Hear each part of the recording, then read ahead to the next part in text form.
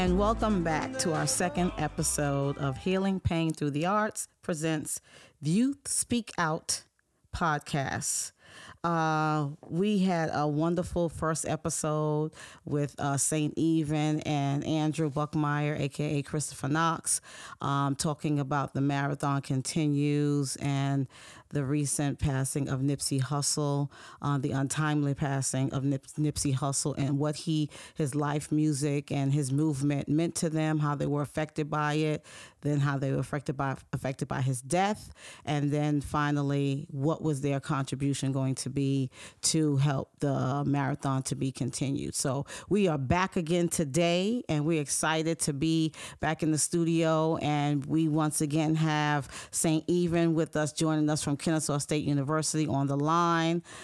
We have Andrew Buckmeyer, aka Christopher Knox, in the studio, and we have another young lady that is with us today, and we're going to have everyone just chime in, introduce themselves, and then we're going to jump right into our topic. So, St. Even, welcome back.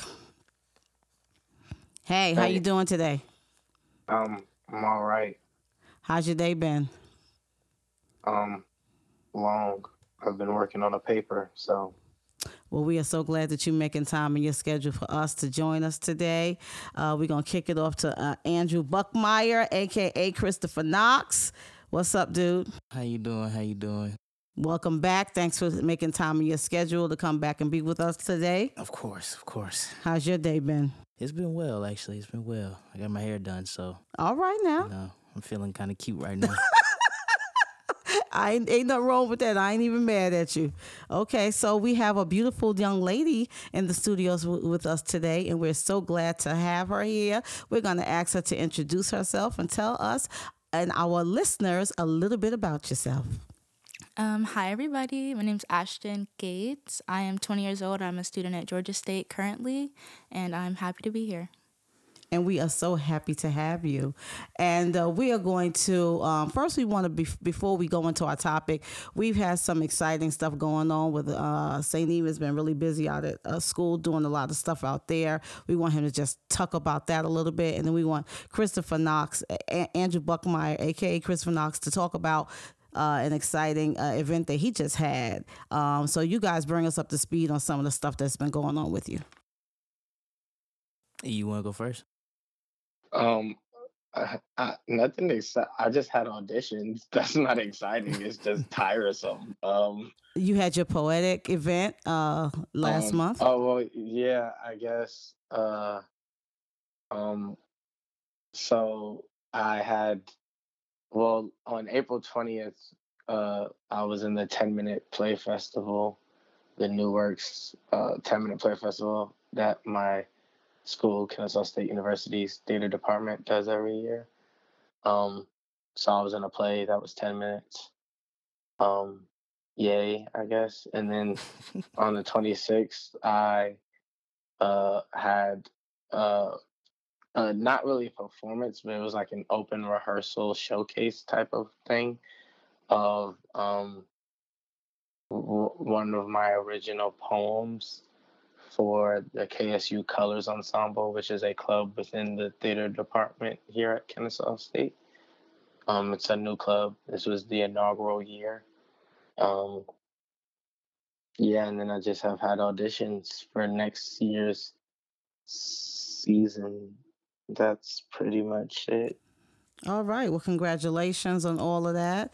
We want to celebrate the successes of our young people because we know that you guys work hard. So it may not seem like it's a big deal to you, but we want to definitely big you up and let you know that we support whatever even the slightest and smallest efforts that you are making, because that's what this platform is all about. You speak out and what it is that you're doing. We want to be excited about it so that we can get you guys more exposure, get you guys more opportunities, and to be able to spread whatever it is that you're doing with our community. So what's been going on with you, Andrew? I know we just had an awesome event with you. Tell us a little bit about that. Yeah, through this website that was made by local artists for local artists, they send you openings for shows, and if you confirm it, you have to sell X amount of tickets in order to get your time spot. and I was able to sell 15 tickets, and Whoop, whoop. I got to perform at the I Lounge on Glenwood. I think that was the East Side. I think that was.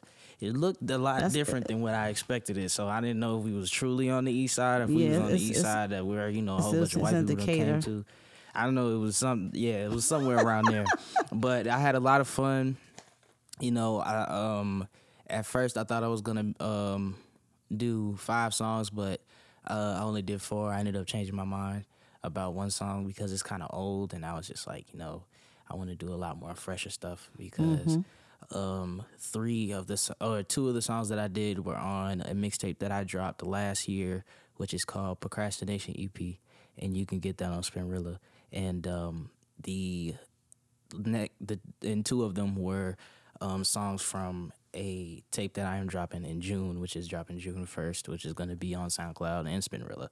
So there's that. And aside from that, I finished out my semester.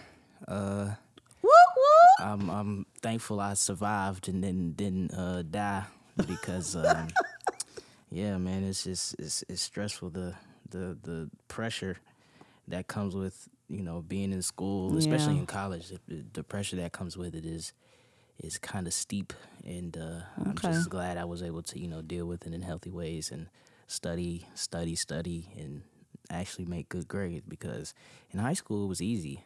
You know, I didn't even have to really study to make good grades. I just had to be present. But, you know, in college you get the choice whether to be present or not to be present. And you know, that's something that I definitely made sure I was there for every class, unless I actually had a reason not to be there. And I think I only missed 5 classes out of all of my classes that I had this semester. And I had 4, so I only missed 5 total. And I think only 1 class was when I missed more than once. So, yeah. Well, congratulations to both St. Even and to Andrew and to Ashton. You all guys are college students, and you're pressing hard, and you are focusing in. Ashton, tell us, what are you studying at Georgia State? So I am studying broadcast journalism. Hopefully one day soon in the future, you will see me on your TVs all across America. All right, My goal is to be a reporter, hopefully international. Oh, that's amazing. Mm-hmm. That is amazing. And whatever we can do to help you to push forward to make that dream come true, we definitely would like to do what we can to support you and to be able to, you know, try to help you with opportunities to be able to get you going in that direction. So salute to you. Salute to St. Even, to Andrew. I'm proud of you guys. I know St. Even is finishing up his junior year at Kennesaw State University. And yeah, I know it's rough for you guys. So we salute you here at Healing Pain Through the Arts. And we are just so glad to have you guys be a part of what it is that we're trying to do. So this topic that we are going to be talking about today is something that is very prevalent in our society. It's not just in the society, but it's affecting our young people in a big way. And we just have to put a disclaimer out and say that none of us are or claim to be medical professionals in regards to this topic or experts in this field. However, this subject is going to be broached from sharing information that has been gathered and also sharing information from personal experiences as young people and observing in the community and in your own environment. So our topic for today, I don't know if anyone knows that May is Mental Health Awareness Month. So today being May the 4th, and our second podcast episode, we are discussing mental health in our community, and as far as specifically talking about, there's a wide variety of types of mental health diseases or mental illness diseases, but we're focusing more on the depression, and some of the results that lead up to depression, things things of that anxiety, things of those natures that lead up to tragic losses such as suicide. So we're gonna jump right in, and we're going to what we're going to do is we're going to ask our guests in the studio, and that's on the phone today, in your environment that you deal with. Like Andrew just talked about college being rough and being difficult, and being grateful to be able to make it through yet another semester. Can you share personally some of your possible encounters with people that you know, or that you have observed or heard about within your own environment, in regards to mental illness, depression, even suicide, things of that nature? Yeah, there's a lot of people actually that I know about that suffer with depression or suffer from depression or anxiety, or have really bad anxiety issues, and not too many in my school, because the people that I hung around in my school, the thing about my particular campus is that it's filled with high school students that are doing dual enrollment. So I don't often stay there. Like this semester, I could count how many times I stayed after my classes on one hand. And but for the previous years, the people that I chose to hang around, they didn't really, a lot of them didn't have those type of issues. And if they did, they didn't talk to me about them. And but people who I went to high school with, that I just, that I've grown around and I've known them for a longer period of time. Those people, I know a lot of them that are dealing with it. Like there was this one time, I'm not going to say the girl's name, but we were going to go to the movies, and she decided to cancel it. And she told me, she like just I guess it was like maybe 2-3 hours before, she texted me and was just like, I'm sorry, I won't be able to make it because I don't want to be out and then start crying in the middle of the movie or in the middle of us hanging out, and then you look at me like I'm crazy. And I was just like, well, first of all, I wouldn't, look at you like you're crazy. I would try to actually, figure out what's wrong with you, first of all. But I understood why she did it, because a lot of times when we were talking, she would often talk about, how she goes to therapy for depression, and how she, she has to do this, and how a lot of what she feels come from, how things are at home and stuff like that. And it's very prevalent. And nowadays, a lot of people don't know what to do or how to deal with it. And not saying that, therapy isn't a solution, but a lot of people are trying to deal with issues that go beyond just how you feel, because I firmly believe that we are a 3-part being. We have our flesh, which is our physical bodies, and then we have our spirit and we have our soul. And if I can equate it to anything on earth, we're basically like computers. The computer screen and the actual desktop, that's what, that's our flesh. That's the physical housing unit. And then you have our spirit. And our spirit is basically the software that goes through the machine that makes it work the way it works. So that's like our emotions and stuff like that. And then you have the soul, which is the electricity that comes throughout the wall. In the sense, it's the same thing. Our soul is literally what powers our body. When we die, our soul is what leaves, and that's the reason why, there's life after death, because we're not just a body, and I feel like people are trying to deal with things. They're trying to equate how they feel with, their physical body. And so they try to do things to their physical body to either make it go away or to numb it or to, try to hide it. But at the end of the day, whenever that stuff wears off, because none of it is permanent, whenever that stuff wears off, you're feeling the same exact way. And I feel like a lot of people or worse. Or worse. A lot of people try to deal with those ways or deal with those feelings in ways that only reach the surface, only scratch the surface. And personally, just through personal experience, I'm not gonna lie and say I've never gone through depression. I've been depressed multiple times in my life, and I decided, like a lot of people say that, oh, it's not a choice, but I to the contrary, I do believe that it is a choice. You can allow yourself to stay in that place, and by doing that, you open doors to doing a whole bunch of other stuff. And I made in my heart a decision. I don't want to feel this way anymore, so I'm gonna do what it takes to find out, or to expand my mind and to really, really think what can take this away. And in my experience, I don't know, I can't say the same for everybody, but in my experience, God is what helped me. And I realized through that process what I just said about how we're a three-part being, and most people try to attack the things that happen in the spiritual realm with physical ailments, and 9 times out of 10, it's only going to be temporary. And one thing that I've noticed is especially with how society tries to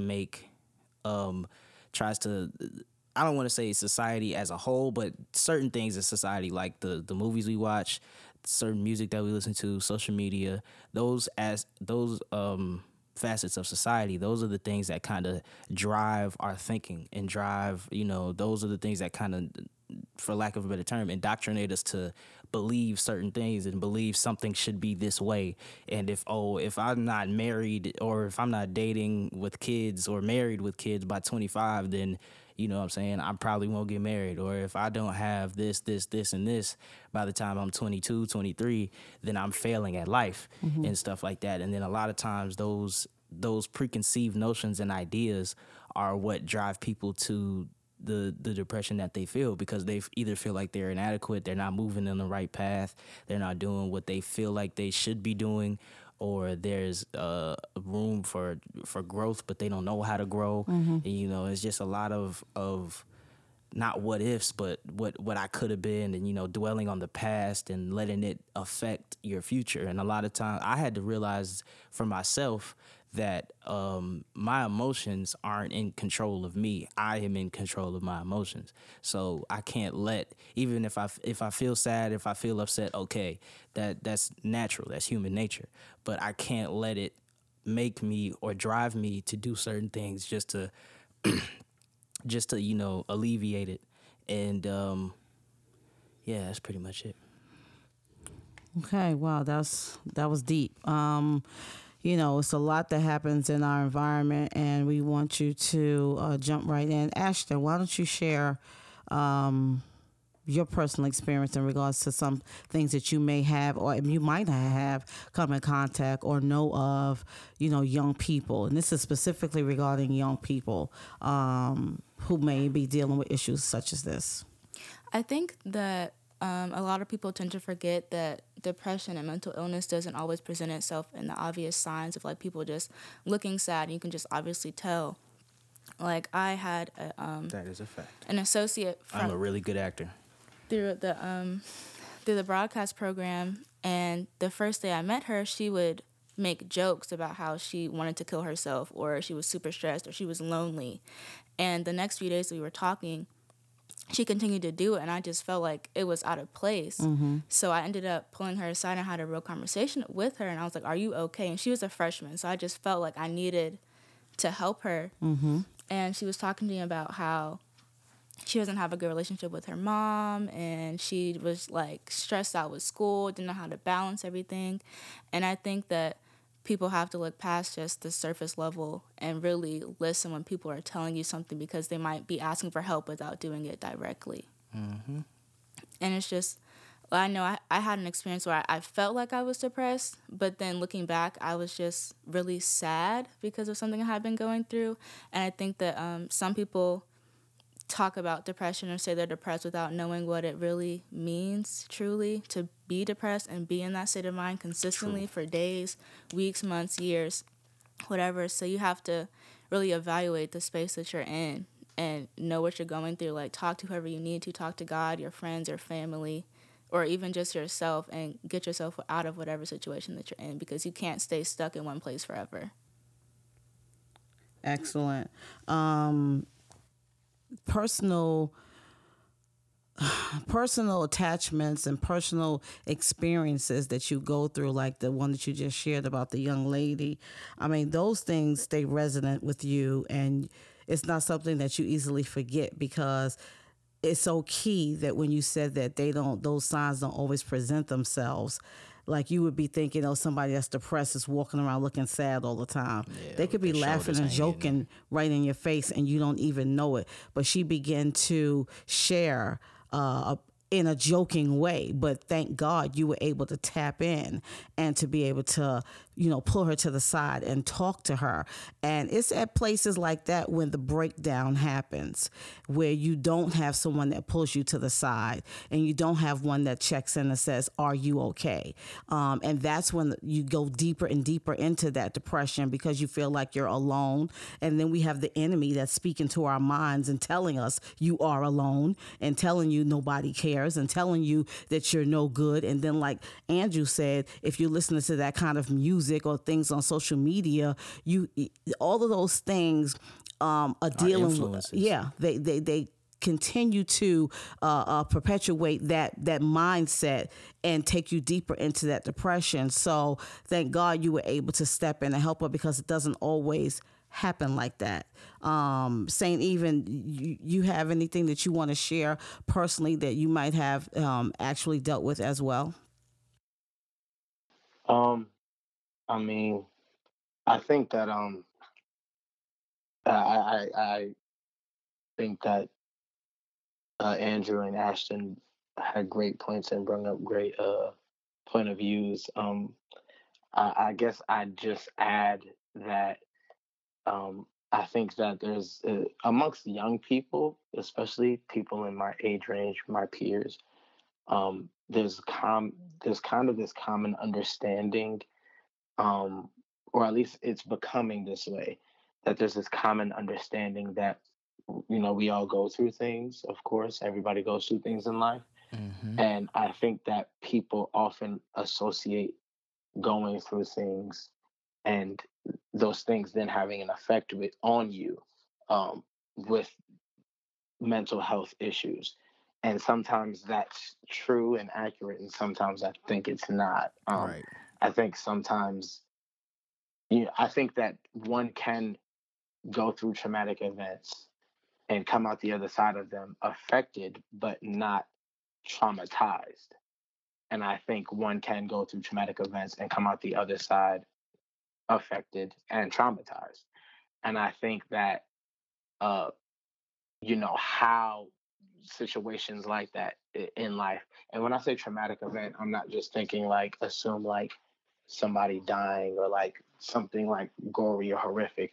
Whatever is traumatic to a person is what's traumatic to them. Like that's subjective. Mm-hmm.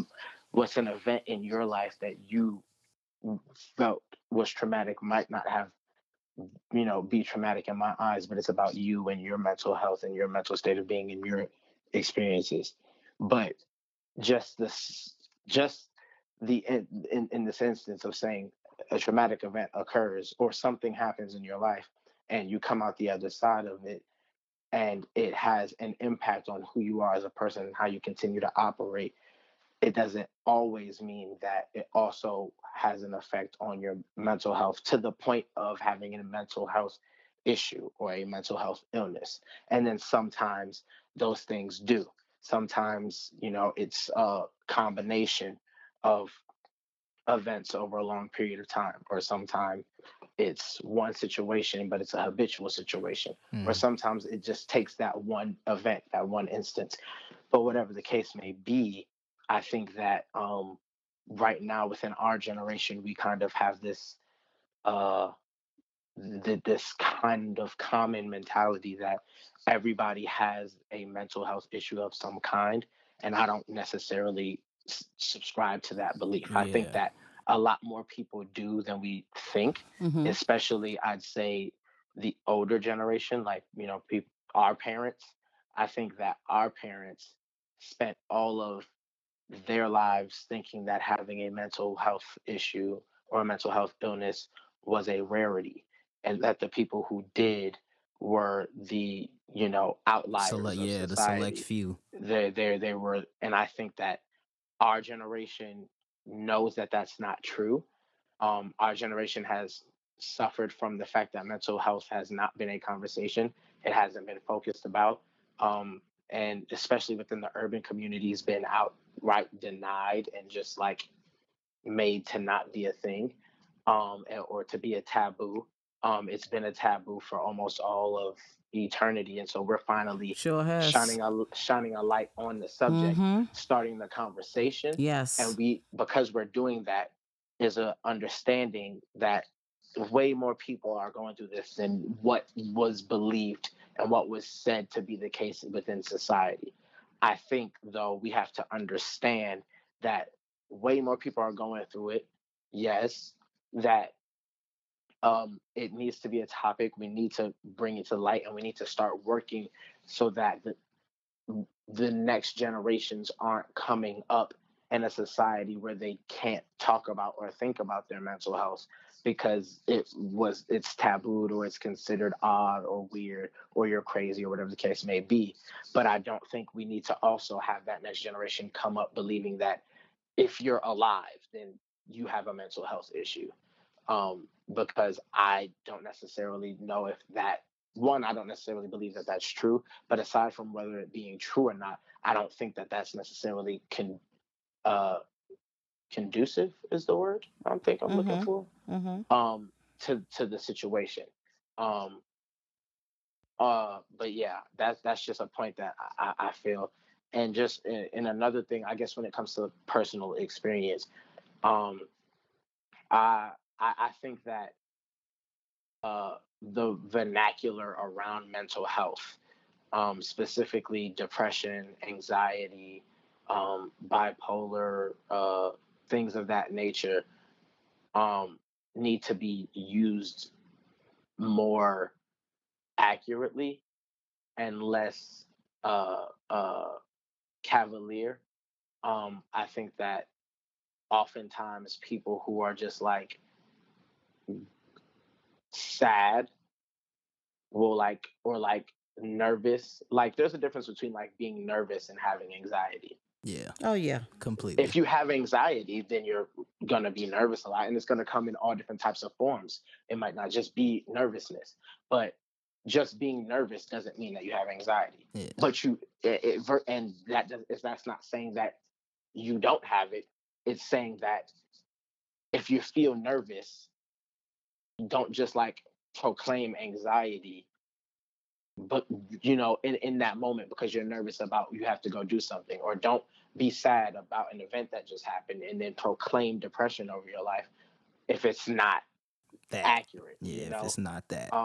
And I think it's a weird balance that we have to strike, because we don't want these things to ever be how they were, in a sense of hush hush, completely ignored, not cared about, but we don't want them to also become things that people not even are going to care to listen, because if everybody's got a mental health issue, then what do we need to do? Right. Just let everybody have their issue, right?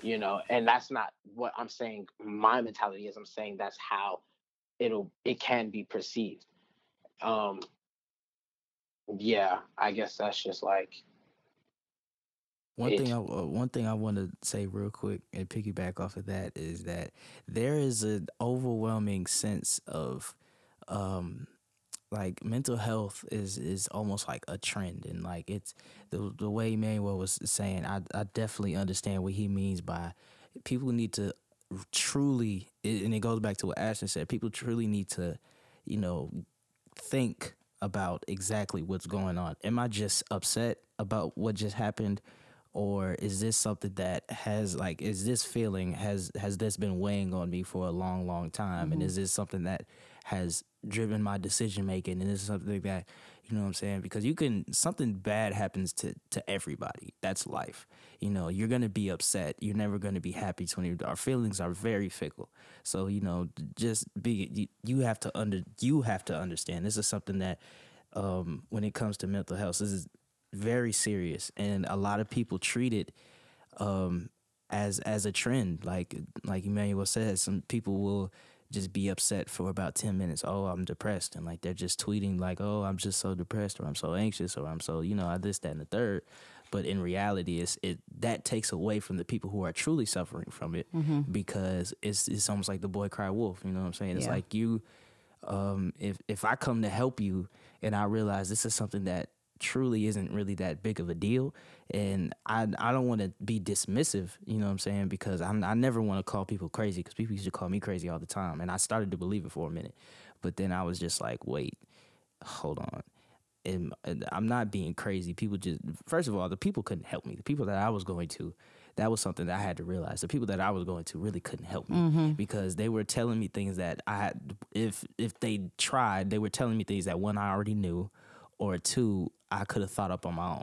So they weren't necessarily helping me. But yeah, that is something that we do need to address, because this is very serious. There are people dying because of this, and that's something that people need to understand. There are definitely people dying, and the thing that breaks my heart and makes me sad about this, and lets me know that it's a conversation that we need to engage our young people in and give them the opportunity to talk about, because like you said, everybody's going through something, but everybody does not process well or the same way. Like something you, Ashton, or Saint even Emmanuel might say, we can get over that. Somebody else might not be able to. Somebody else might be stuck. They might not. Everybody is living in a different environment. Some people's home lives are unbearable. Some people are living in very, very, very difficult home situations, or they're dealing with relationships, or in school, or various different things in their life where everybody does not have the capability to process through successfully the same way. And that's when you get into situations where you can become depressed and you can become feeling like you're isolated. But we want to share a few facts and statistics in regards to mental health, and especially amongst our youth. Mental health, there are 1 in 4 people that do have mental health illnesses, but statistically 1 in 5 young people suffer from a mental illness, and that's 20% of our population. In the United States, 75 to 80% of children and youth in need of mental health services do not receive them. And this can be for a variety of reasons, including discrimination and negative attitudes attached to seeking help for mental health issues, cultural beliefs and practices. Like, in the church, it was taboo to even think about going to a psychologist back in the day, just like in our Black families and in some other cultures. Honey, you ain't talking about going to no therapist, because we ain't crazy up in here. You might have crazy Uncle Joe that act up at the... What you got to exactly. Be No, we got the Holy Ghost. And you got to understand that, yes, we do have the Lord, we have the Holy Ghost, but people are dealing with serious issues that sometimes you need to go get some, seek some advice and some help, and those that are professionally trained and experts in that field. Other ways that they may not get the help that they need is access to services and supports, availability of providers, not knowing where to start. Where do I start? Who do I tell? Where do I get this help from? Confusion about who to see and what advice to take. I mean, these are issues that may seem like if they don't affect you, they may not seem like they're that big, but they are. And some of the mental illnesses that young people do deal with are schizophrenia, bipolar disorder, generalized anxiety disorder, depression, social anxiety disorder, also called sociophobia or SAD. You have ADHD, which is attention deficit hyperactivity disorder. I mean, there are various types of conduct disorder, psychosis, eating disorders, suicide. I have a dear friend Miss Edwina Harris, who is also known in the entertainment industry as Ejanae. She is a host, and they do Smoking Ejanae. They do a lot of broadcasting and platforms for independent artists, showcases and stuff. And she has been out campaigning because her 9-year-old niece named Mackenzie Adams committed suicide due to being bullied. So you mean to tell me that we have young people as young as 9 and in that age range that's considering? I can remember what I was doing when I was 9 years old. And we want to say rest in peace to Mackenzie Adams, and we honor her life and the work that her aunt and family are doing. Go ahead, Drew. I can remember what I was doing when I was 9 years old. And, you know, that time in my life, yeah, there were some people who would talk about how short I was, and that was something I was insecure about for a long time. But I realized I wouldn't be me if I wasn't short. So that's something I, grew to love about myself. But I could remember, some of the things that people would say to me and some of the things that, hurt me and stuff like that. But I don't want to say that, because this is me. But personally, that hurts me, because as a 9-year-old, you're supposed to be like dreaming about life. You have 9 years old. What have you really witnessed? What have you really seen? Depending on your environment, depending on where you're growing up. You know what I'm saying? But for me, that's harsh. That's tough. I think it comes down to the fact that at such a young age, your mind is so impressionable. So what people say about you at that age means a lot. Like, that is your life. All you know is going to school and playing with your friends. You have nothing else to do outside of that. So I think if someone is persistently saying, okay, kill yourself, or you're ugly, or you're this, you will start to believe it, and then you will act on it. I mean, it's so bad today that they have young people making social media pages just to bully people and to taunt them. Yep. Oh yeah, that's one thing. That their mob mentality over the internet is real. Like, people will spend more time. Like, it's so strange how even in just regular speech, we treat it as like some sort of competitive sport.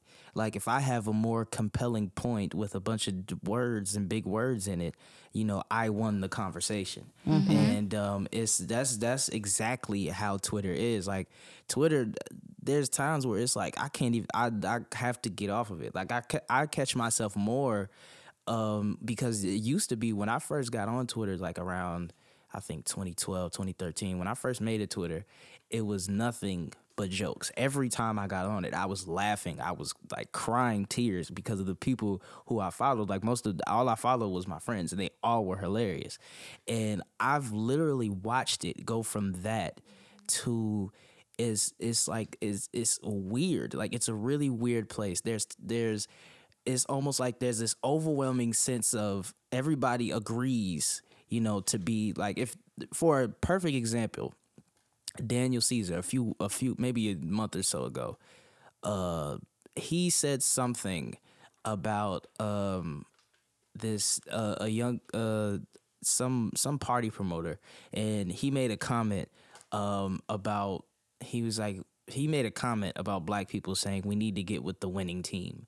And when I heard that, my first thought wasn't, I didn't know what he meant by it, but I know he didn't mean anything wrong. The boy I've never heard a bad thing come from, his camp or anything like that. Like, he's never been in a scandal or anything like that. The boy has the voice of an angel. He's a really good guy.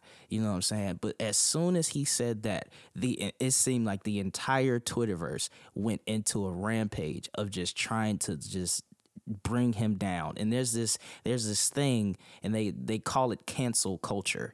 And it's like, whenever a celebrity does something that goes against the overwhelming view of the timeline, they're ostracized, they're canceled. We're not going to listen to you, we're not going to do this. Now, personally, I've never seen anybody's career stop, maybe except for R. Kelly, but I've never seen anybody else's career stop because of from being canceled. Like I honestly don't understand what power they think it has. It doesn't do anything but put like negativity just in everybody's hearts. Like, you know how mad and upset you really have to be to like sit there and type out an angry message about something. But people are just bullies like that. I mean, that comes from a deep place inside. You know, you got Twitter thugs and people who don't have anything better to do in their life than to sit behind a screen and a keyboard and hide behind, typing up messages and messing with people. Yeah, you can say that from, miles and miles away. Exactly. But you would not dare to say the same thing in somebody's face. If anything, you would probably be asking for an autograph or asking for, hey, can I get a picture? And it's just like, if he was to see everybody's comment and walk out in the public and one of the people, was to see him in public, I guarantee you they would not feel the exact same way as they typed on Twitter. They wouldn't, because one, he's a celebrity. One, he's very famous. A lot of people know who he is. So if you can get a picture with him, you know what I'm saying? It is weird. It's so weird how people act that way, are one way online, but they're not that, outright in the world. Mm-hmm. So,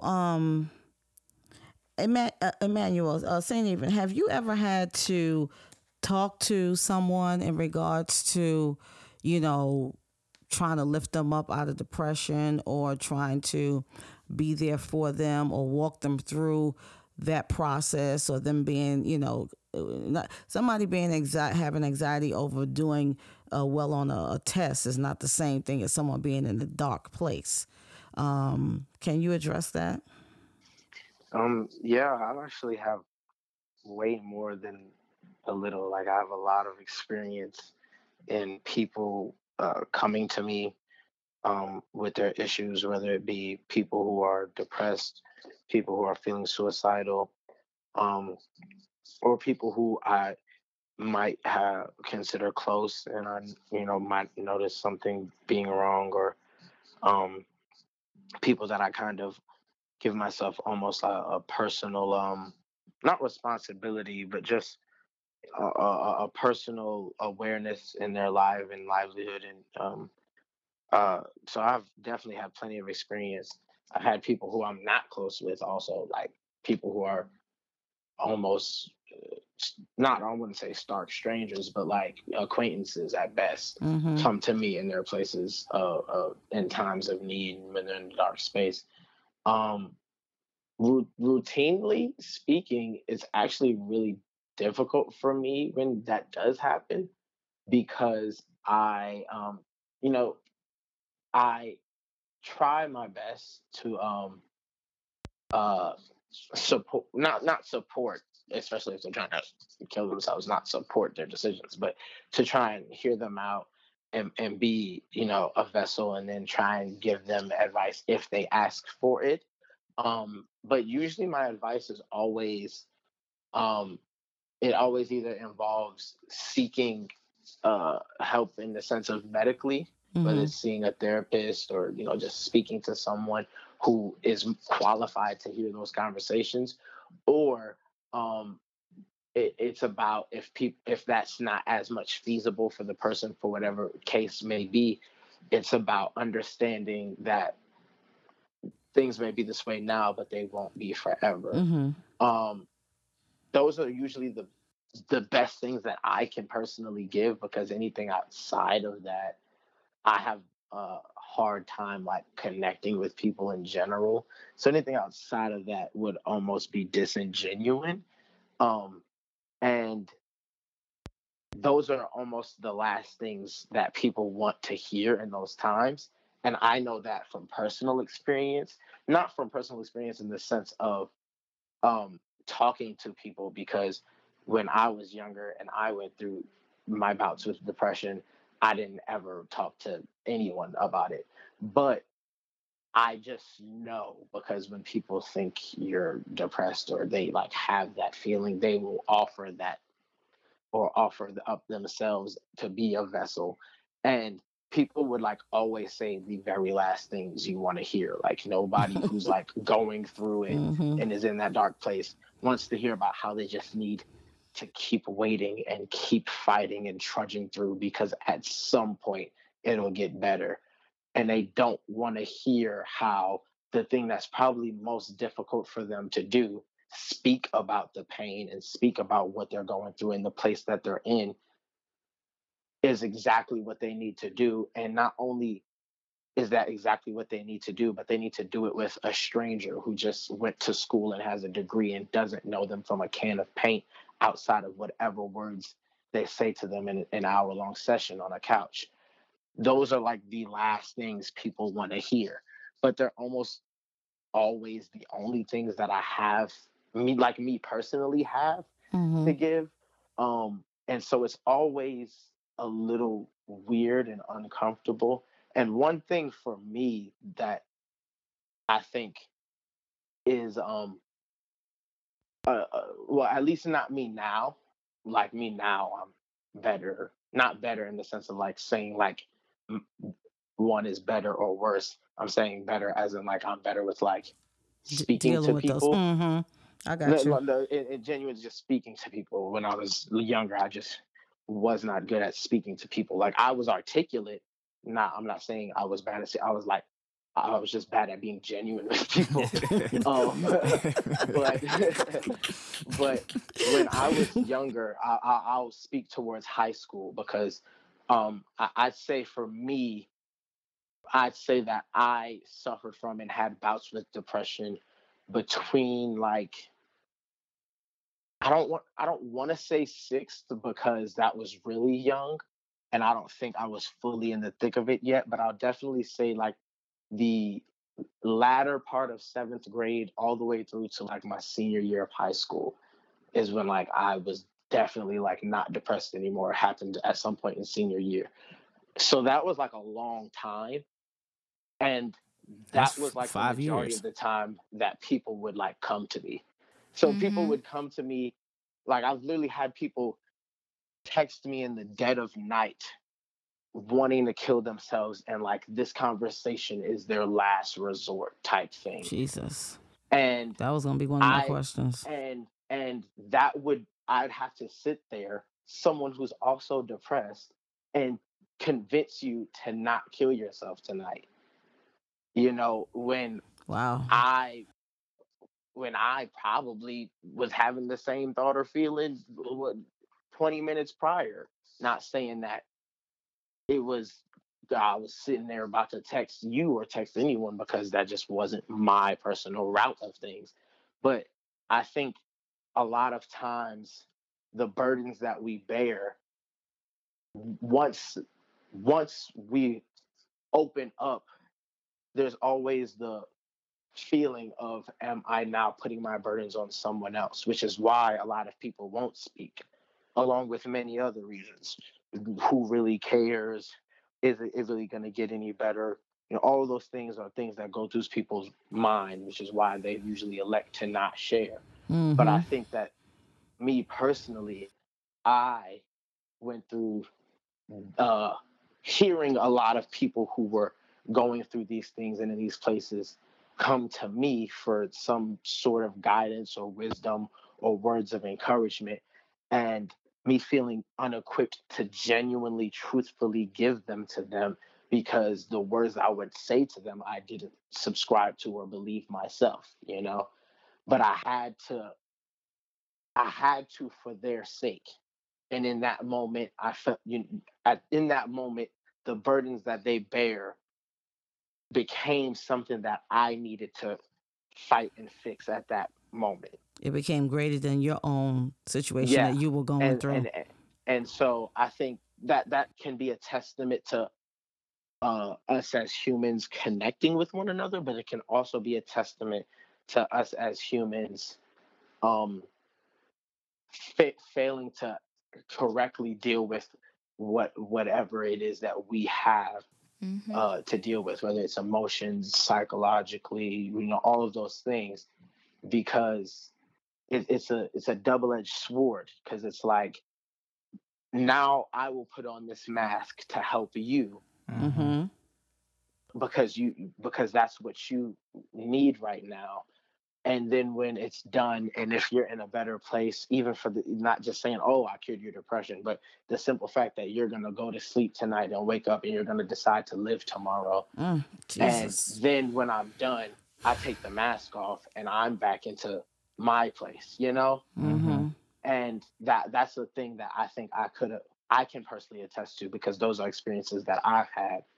Um, it's just I think this, I think the entirety of mental health, and the conversations we're having about it and how we address it and how we live with it and cope with it and deal with it and move with it, it's about striking this very fine balance. Because when those scales tip one way or the other, it becomes too much for anyone. Man, this conversation is deep. It's heavy, but it is so much needed today, because we've got to open up these lines of communication so that our young people could be able to express what it is they're going through. We have young people that are going through depression, anxiety, they're going through bipolar, they're going through all of these different, and some levels of the mental illness is definitely areas where you need to see a therapist, where you need to be able to even sometimes be on medication. But the crust of a lot of what some of our young people are going through can literally be healed through positive reinforcement, helping to change someone's environment and being able to connect with them on another level. This is what healing pain through the arts is all about. It's about educating our community, celebrating the gifts and talents of our youth, and cultivating love and healing, giving our young people a platform to use their voice in a healthy way, to be able to express what it is that is affecting them, express what it is, with the things that they desire to see and get out of life, and the things that they desire to share with the world. And I know that the arts are cathartic. The arts can be whatever your talent may be. It might not be singing, dancing, whatever. If you do basketball, if that's what heals you, that's your art form as far as we're concerned. So the arts are a cathartic tool, and that's what we use to be able to help bring healing of pain, whatever that pain may be. Somebody's pain may be molestation. Somebody's pain may be domestic violence in the home. Somebody's pain may be their parents being divorced. Somebody's pain may be that they lost a family member that they were very close to that died, or gun violence, various pain. Somebody's pain may be that they just live in poverty. They don't have anything. They're constantly, beneath and not able to do anything. They have no resources. Whatever it is, that pain that it is, our program and our platform is to be able to help heal the pain through the arts. And I know that we're sitting here in the studio with an artist. We have an artist on the phone, and Ashton is entering into the broadcast and journalism field. And I know for a surety that this program was birthed through, actually through St. Even, and the fact that he just talked about his bouts with depression and things that he went through. And I know that God gave me healing pain through the arts underneath our From Pain to Purpose organization. Healing Pain Through the Arts is our youth program. And that was birthed through my son, Emmanuel Lyons, a.k.a. St. Even, because he was able to help use his music and his artistry to help heal his pain. So share with us some of your music that you have actually, that has inspired you to help you through dark times and places in your life. A lot of it.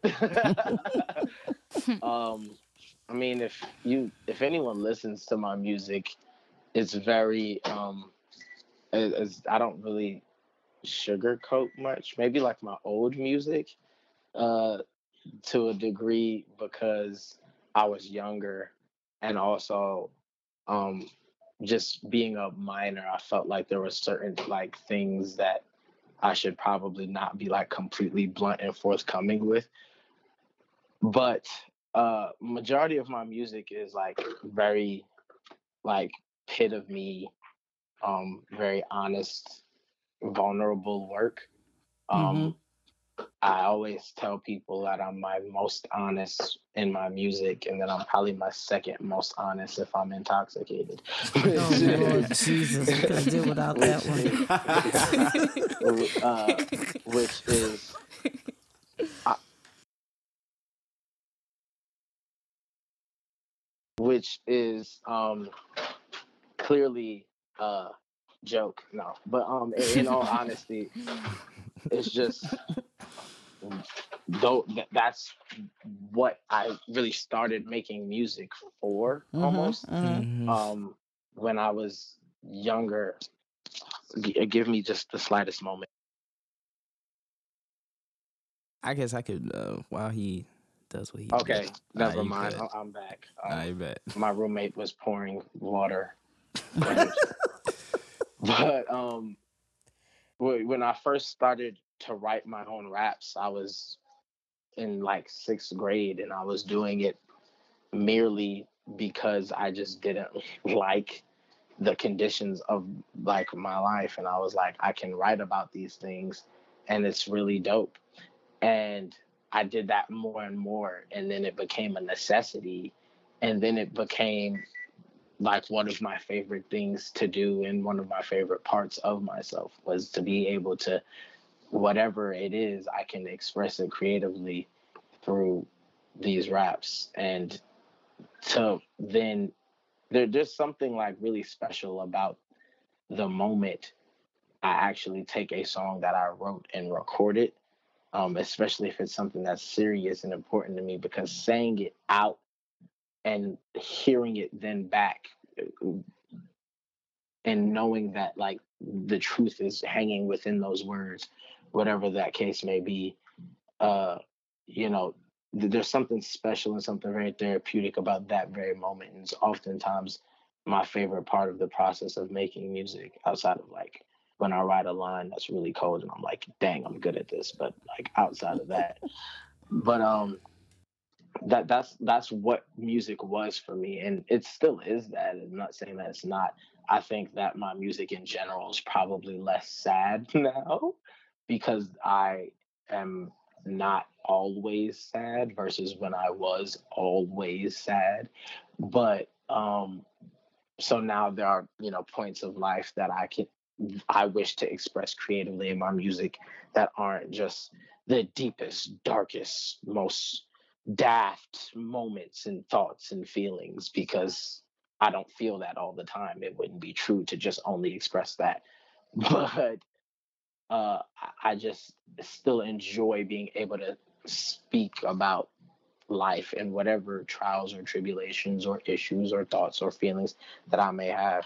And if you listen to my music, it's like I said, it's very forthcoming and it's very clear, um, in the Can you sense that can you name a song that you know helped you through a really dark time specifically? I know you said a lot of it, but can one come yeah, to I mind can, specifically? yeah, a few of them. Um, uh, there's a song that I made a long time ago called First Taste of Pain, Mm. which is on like my first mixtape ever. Mm-hmm. I remember that. And that Nevermore. song really helped me through a lot. Mm-hmm. Then another song, a few songs on uh, Off Adrift EP. Pray for More Water really helped me through a lot. Pray for More Water Mm-hmm. is, I'd probably say, the song that like has single-handedly had one of the biggest impacts on my real life. Wow. Just the fact that I was able to make that my song, the intro to, Mm-hmm. um, which is also on Off Adrift EP. Um, a song called Heartless June that actually features Andrew on it from my first Mm-hmm. mixtape, Nevermore. Mm-hmm. Um, those are just some songs. Cold Summer, which is a song Oh, that's literally just like it's one of my a faves. stream of consciousness, me talking about life. Um, uh, those are just a handful of the records Mm-hmm. that first come to my mind. when it really comes to like I'm very much dealing with something, and writing this song helped me through that. And then a myriad of songs that are like not currently released. I think the album that I'm currently working on that we're hoping to get out in 2019 is almost filled with every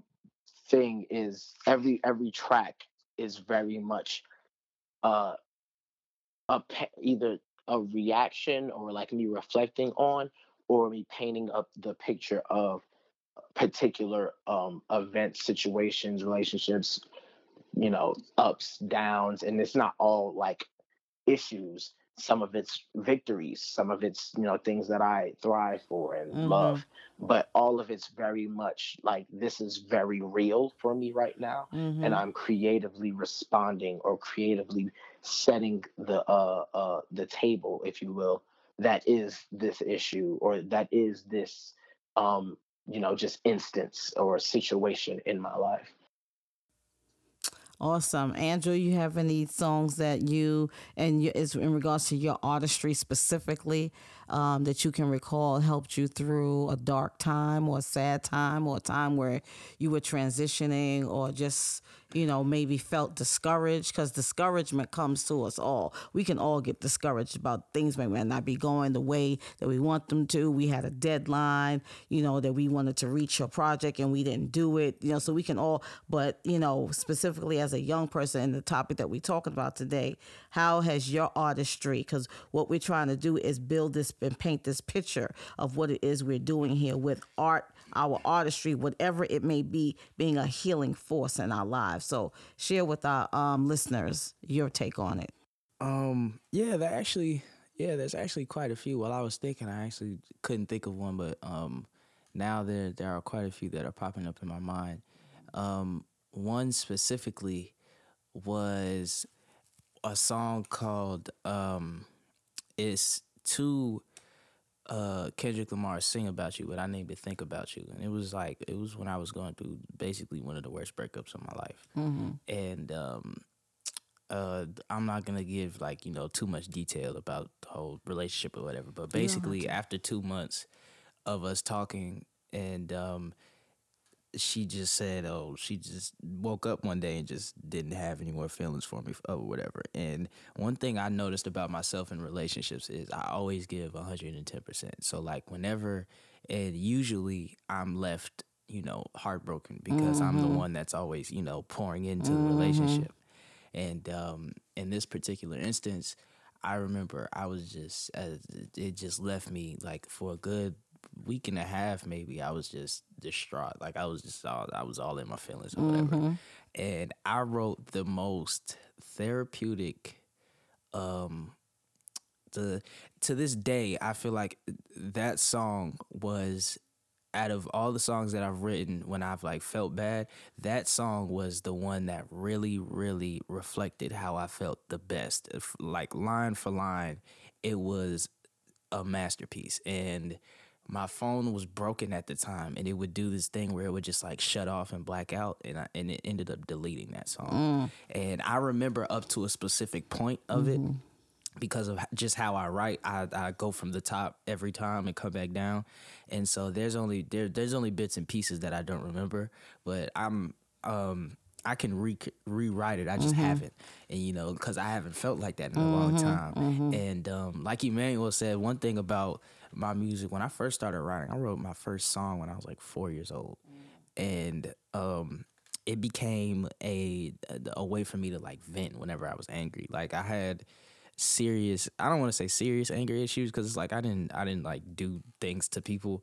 I was just like, I had issues with my anger, and whenever I would get mad, I wouldn't talk to anybody. Like I would just sit there quiet, and everybody who knows me knows that's contrary to how I am as a person. And so every time I would get angry, I would write something. And then one day I just was thinking, I was just like, all of this sounds really, really angry. None of this really just sounds like music people can listen to. It's like, it sounds like rock music, because it's like every time I write something, I'm mad. And it's just like, I was able to truly, use not only channel my emotions, but I was able to channel a lot more than just anger. I was able to channel joy, happiness.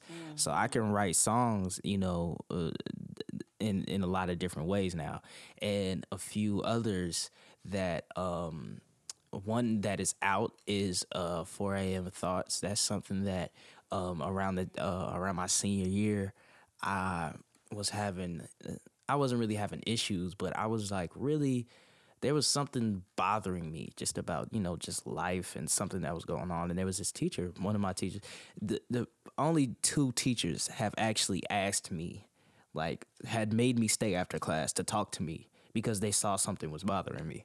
And that was one my junior year and one my senior year. This one, my senior year, we had a conversation about, I was just upset about what was going on because around that time there was a lot of people getting killed by police, and we were learning about like the branches of government, and I was just like, I really don't like the government. I didn't like the government at that time, so I was like, I was kind of, I wasn't really engaging during class or whatever. And she called me after class and she asked me what was going on, and I told her. And then we had a good 30-minute conversation because she was my last period. We had a good 30-minute conversation about how, there's things in this world that I can't control, and the things that I'm upset about, I should aim to change. And from that conversation, I wrote a song that really like reflected how I felt about, because I named it 4 a.m. Thoughts because I was thinking that night up until 4 a.m. and I ended up writing it. And that was one thing, that was the song that I solidified how I make music and like my style. Mm-hmm. Like at first, I wasn't really, it was like a lot of times I was just writing, and it wasn't like a flow. It would be a rhyme scheme for about 4 bars, and then 2 more bars that don't fit, and then 4 more bars that really don't fit. And that song, I wrote it to Pound Cake. That song, I don't know what happened, but something clicked in my mind, and it not only helped me as an artist, it helped me as a person. Like I grew as a person because I was able to, tap into truly what I can do. Like Emmanuel said, a lot of times that I'll be writing and it's just like, dang, I thought of this me, this fire. Like I didn't even know I could do this. And it just came from just time after time after time. Not necessarily all the time when I was feeling bad, but it came from me wanting to express my feelings. Because a lot of times now, the beat dictates what I write, and a lot of time now there's beats that I'm like, okay, on this one I'm gonna just show my talent, and on this one I have something to say about a specific topic. And there's a few that haven't been released yet, like the outro to this next tape that I am dropping. This one, that song really did actually help me not only understand how I feel about the world, but it helped me understand the world and the world that I live in and the things that I am subject to because I live in this world. And Okay, so we're going to get ready to wrap up. But before we sign off for today, we want to give Ashton a chance to chime in if she wants to share anything personally. And then we're going to share with you a few warning signs because we want you to be able to get information as well as hear what our youth has to say. So, Ashton, you want to share anything with us today in regards to what your personal experience probably has been pertaining to your artistry, whatever that might be. Yours is broadcasting journalism. How's that helped you process through anything that you might have gone through? I think mine is kind of contrary to what Andrew and Emmanuel had to say, because at the time that I was feeling like I had mental health issues or I was having anxiety, I didn't know what my talent or my art was to cope through that. So I was just kind of stuck. And I think it was a blessing in disguise. But last year I went through a really bad breakup. And it helped me to acknowledge all of the things I had been holding in from my childhood. And I think that a lot of people forget to deal with things at the moment that it happens, and you let it just build up and build up and build up. And sometimes you just explode or you implode. And it actually led me to finding what I want to do as far as my career, which was a blessing because for the first 2 years of college, I was lost. I did not know what I was going to do with my life, and I felt stuck. And I think that it helped me to realize not to, I don't know how to word it, but not to pour so much into other people, because you still want to help people, but don't help other people so much to the point where you forget to take care of yourself first. Yes. Especially if you have a lot going on. Like I work full time, I'm in school full time, and I do reporting.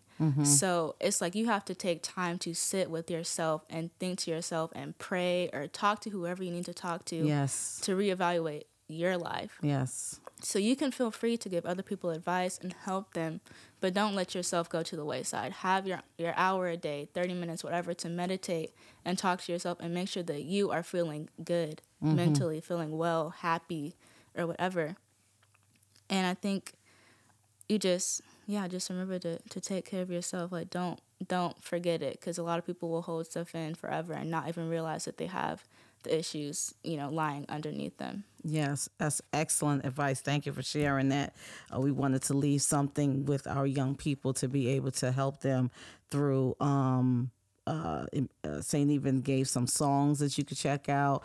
Andrew talked about some things, and Ashton just gave advice in regards to remembering yourself and don't get so caught up with trying to solve other people's problems. So we want to share with you a few warning signs before we end our session today. And for warning signs, if a youth has a constellation of risk factors, it is important to seek assistance for the young person and his or her family. If a family member or friend is concerned, discussing the issue with another family member, friend, spiritual counselor, family pediatrician, or primary doctor could be helpful. Some signs and behaviors to look for may include some, among others, marked fall in school performance, poor grades in school despite trying very hard, severe worry or anxiety as shown by regular refusal to go to school,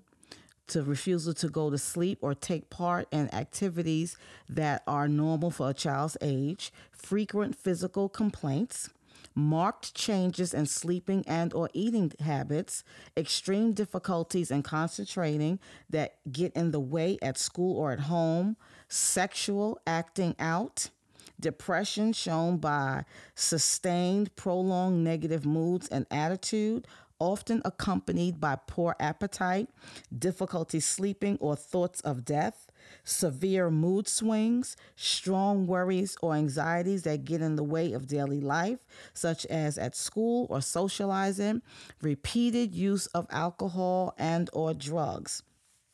We want you to stay safe. We want you to know that we are praying for you, and that life is worth living.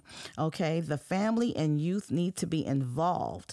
You have to be involved in the planning and implementation process from the beginning of a treatment, since the context the youth lives in is extremely important in helping determine his and her treatment. And we would just encourage you to, if you have, as it says, spiritual counselor, seek, advice in regards to, getting prayer for your family, and but most of all, seek help. Tell someone, young people, if you're feeling like you want to harm yourself, or if you're feeling like, life is not worth living, or you have these thoughts in your head where you feel like you want to give up, you want to take your life, please know that life is worth living, that you are loved, and that you have support. Tell someone. And if the person that you tell is not able to help you, tell someone that is in a position to be able to help you. So when we name some of those people, we want you to stay safe, know that you're loved. We love our young people. This is Healing Pain Through the Arts presenting Youth Speak Out. We want to thank Ashton for being with us today, Ashton Gates. We want to thank Andrew Buckmeyer, and we want to thank St. Even for being with us today. And we want to close out just briefly. Tell them where they can find you, and then we're done. Hit it. If you haven't listened to the previous podcast, you can follow me at _skip to my shoe on Instagram and on Twitter. _skip to my and on SoundCloud. I forgot that the last time. And on SoundCloud.